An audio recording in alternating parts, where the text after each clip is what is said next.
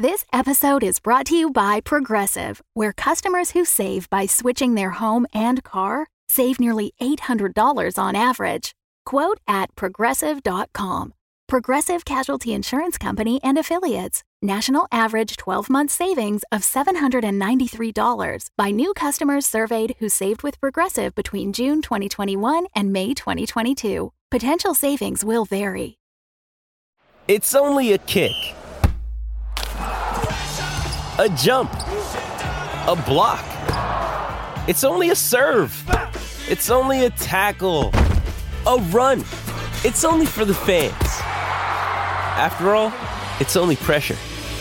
You got this. Adidas. Red Valley is intended for mature audiences and contains scenes some listeners may find distressing. Please go to redvalleypod.com for full content warnings on every episode. Do you want to continue?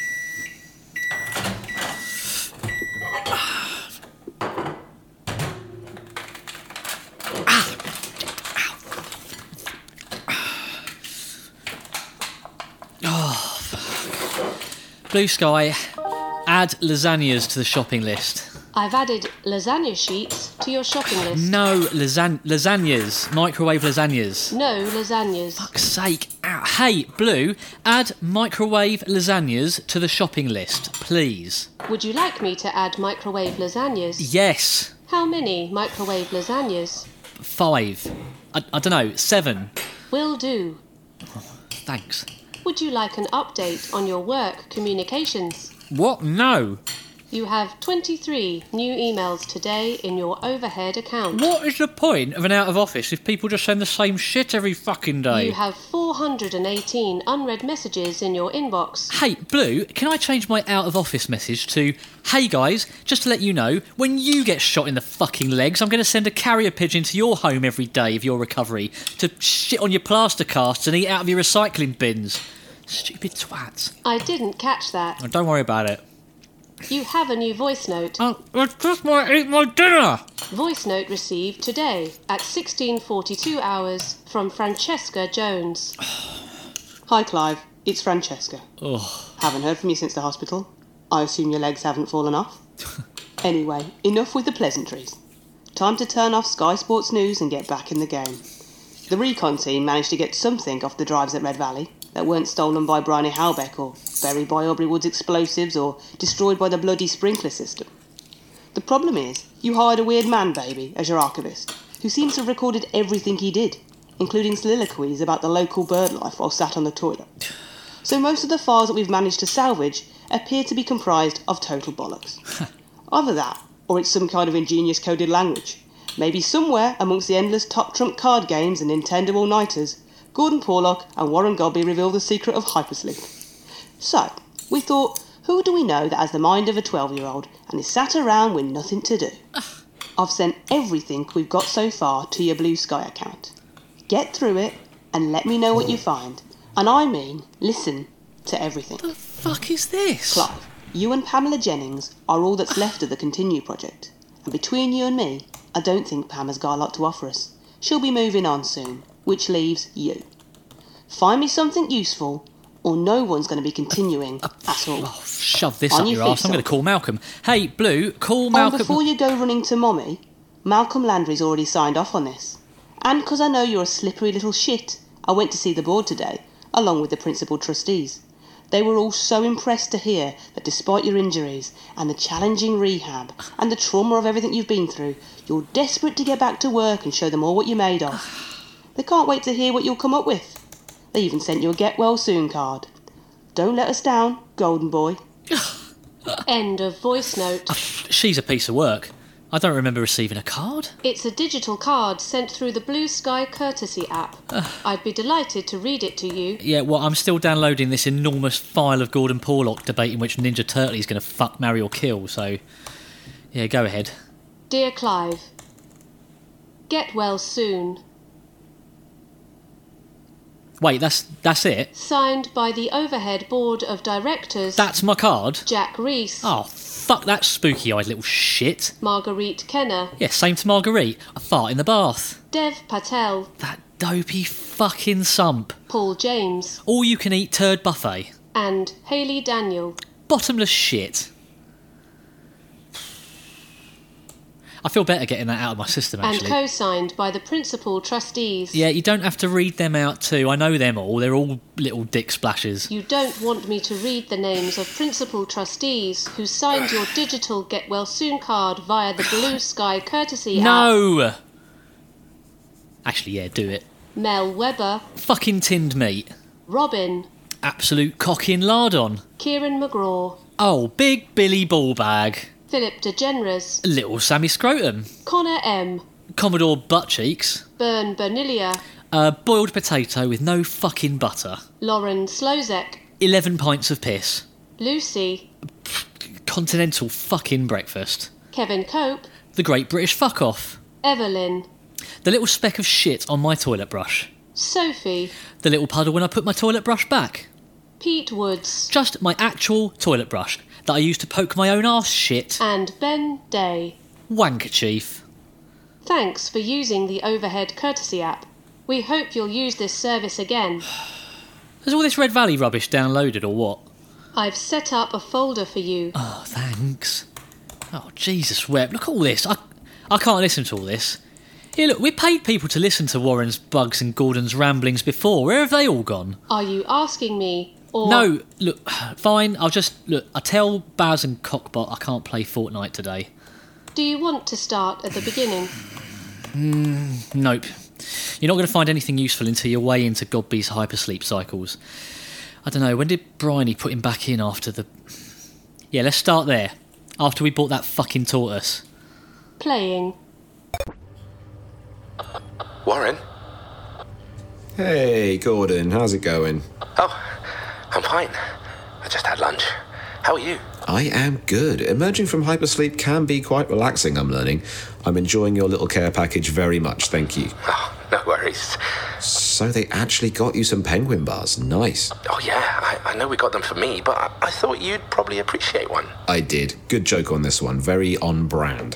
Why do penguins always stay in pairs? Why? 'Cause freeze a crowd. Very good. How much longer are they keeping you in the med bay? Grace has a couple more days. I can't feel my feet at the moment, which they seem mildly flustered by. Wait, and you're not bothered about feeling your feet? Nah, they'll be along. I mean, if one of them snaps off or something, that is an inconvenience. Anywho, some real finds in the care package, Gordon. Oh, you've gone through it all? Yeah, desperate times with the book choice. Where did you find the novelisation of the Sylvester Stallone Judge Dredd movie? Well, that's mine. Yours. You own this. Well, yeah. You want to go on a tangent about wild film novelizations?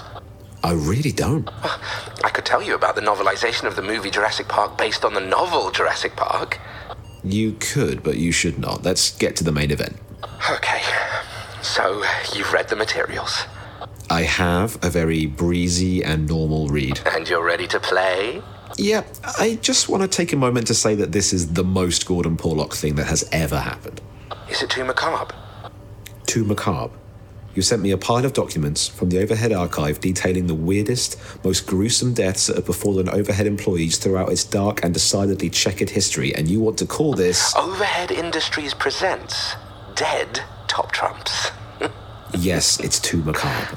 Warren, while you've been having an apparently nice, relaxing time dipping in and out of your cryopod, I've been up to my nipples in these archives. Even by my own bloodthirsty standards, it is shocking how many people have died in this company over the decades. And it doesn't look like we're finishing up here anytime soon, so I just thought, hey, let's make it fun. Yeah, because death can be fun. It really can. And in a sense, isn't it slightly reassuring? These guys are dead, and we're not. I can't even begin to unpack that statement. Right, dead top trumps. I'm going to go first. Shoot. Elias Anthony Becker, door engineer in the pathogen development department.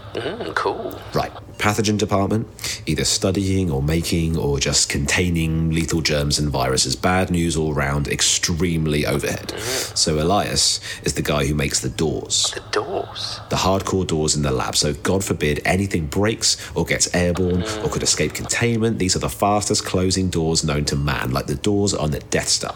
Oh, I think I know how this ends. Elias is testing his door. He's changing the speeds, doesn't realise he's put a decimal point in the wrong place and set the door for 0.2 seconds closing instead of 2 seconds, doesn't get out of the way in time, and the door bisects his head in two, in perfect alignment with his centre parting, splits him like a banana down to the ribcage, dead as fuck. Strong start. Thank you. We are maniacs for doing this. Okay, my go.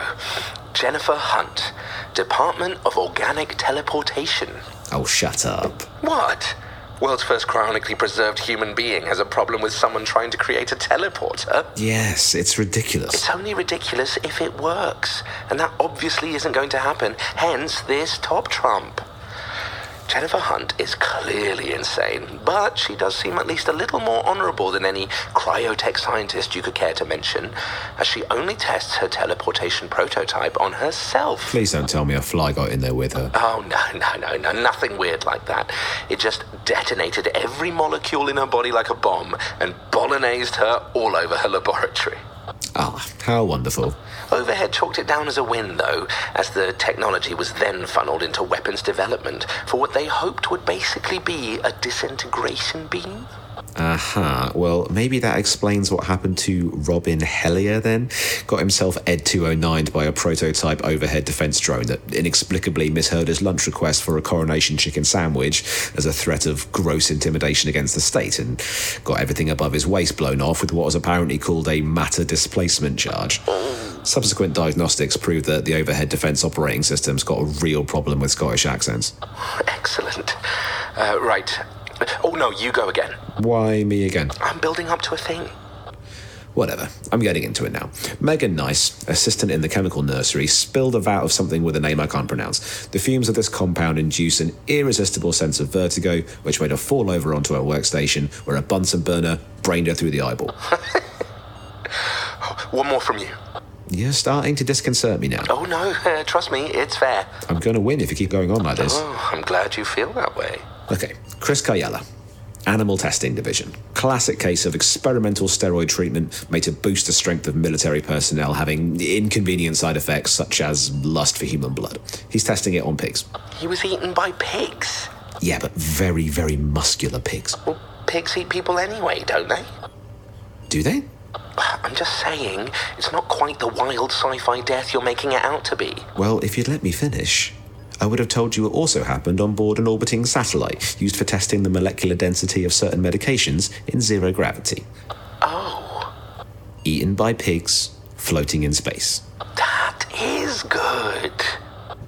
Your turn. You've really built this up. Okay. Emmy Camuso was kicked in the head by a horse. Oh, well, that's tragic. A cloned horse. Okay, that's more interesting. Emmy Camuso is minding their own business when they get kicked in the head by a cloned horse whose original host DNA horse also killed another overhead employee. What? This original horse killed someone in the early stages of the equine replication project. A horse killed someone? Yeah, Sarah. The horse killed Sarah? No. What? Sarah is the horse.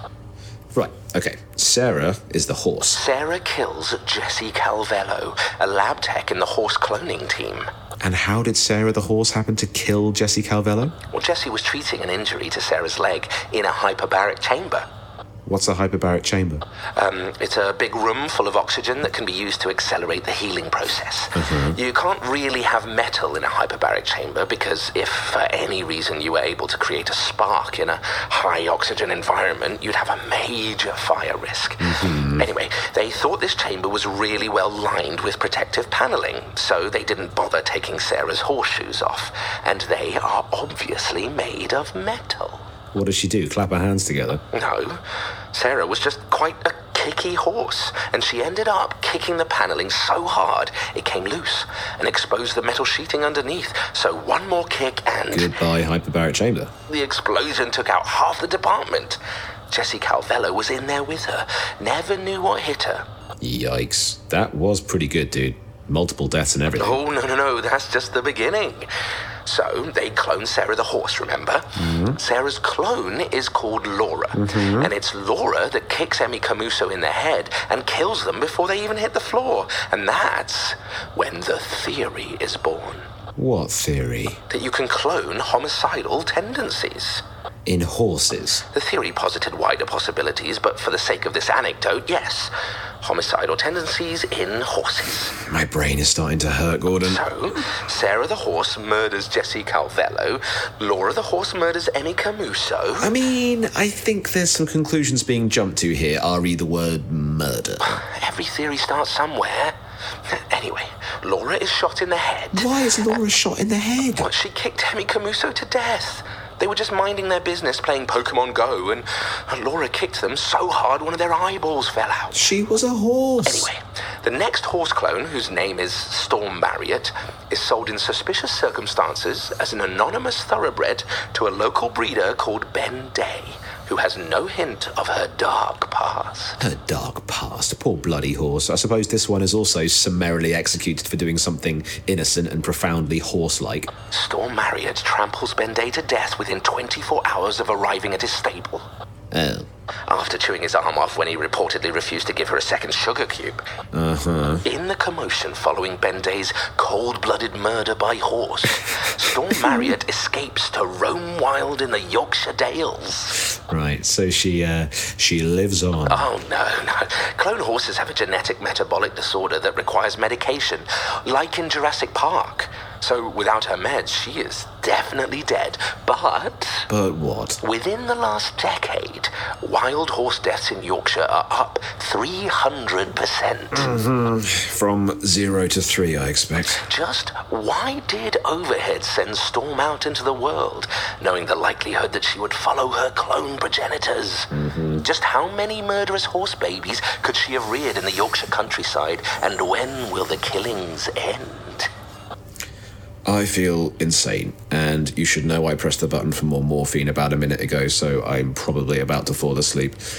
To be continued. Oh, does that mean I win? Send more snacks, please. Warren? Oh, well, Warren? Rude.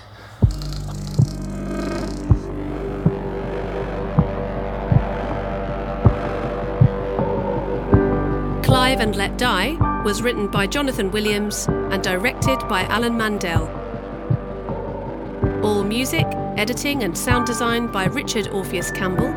Carol Pestridge was assistant director. Performances by Alexander Broad, Natalie Day, Carol Pestridge, Jonathan Williams and Alan Mandel. These episodes were made possible by contributors to our recent crowdfunding campaign. We cannot thank you all enough for your generosity and support. It means the world to us. Thanks for helping us continue.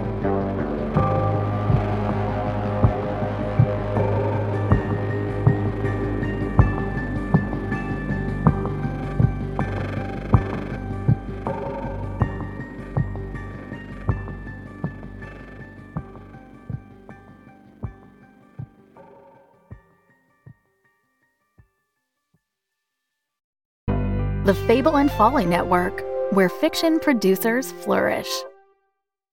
In the year 1889, there was nowhere in the world more exciting than London, England.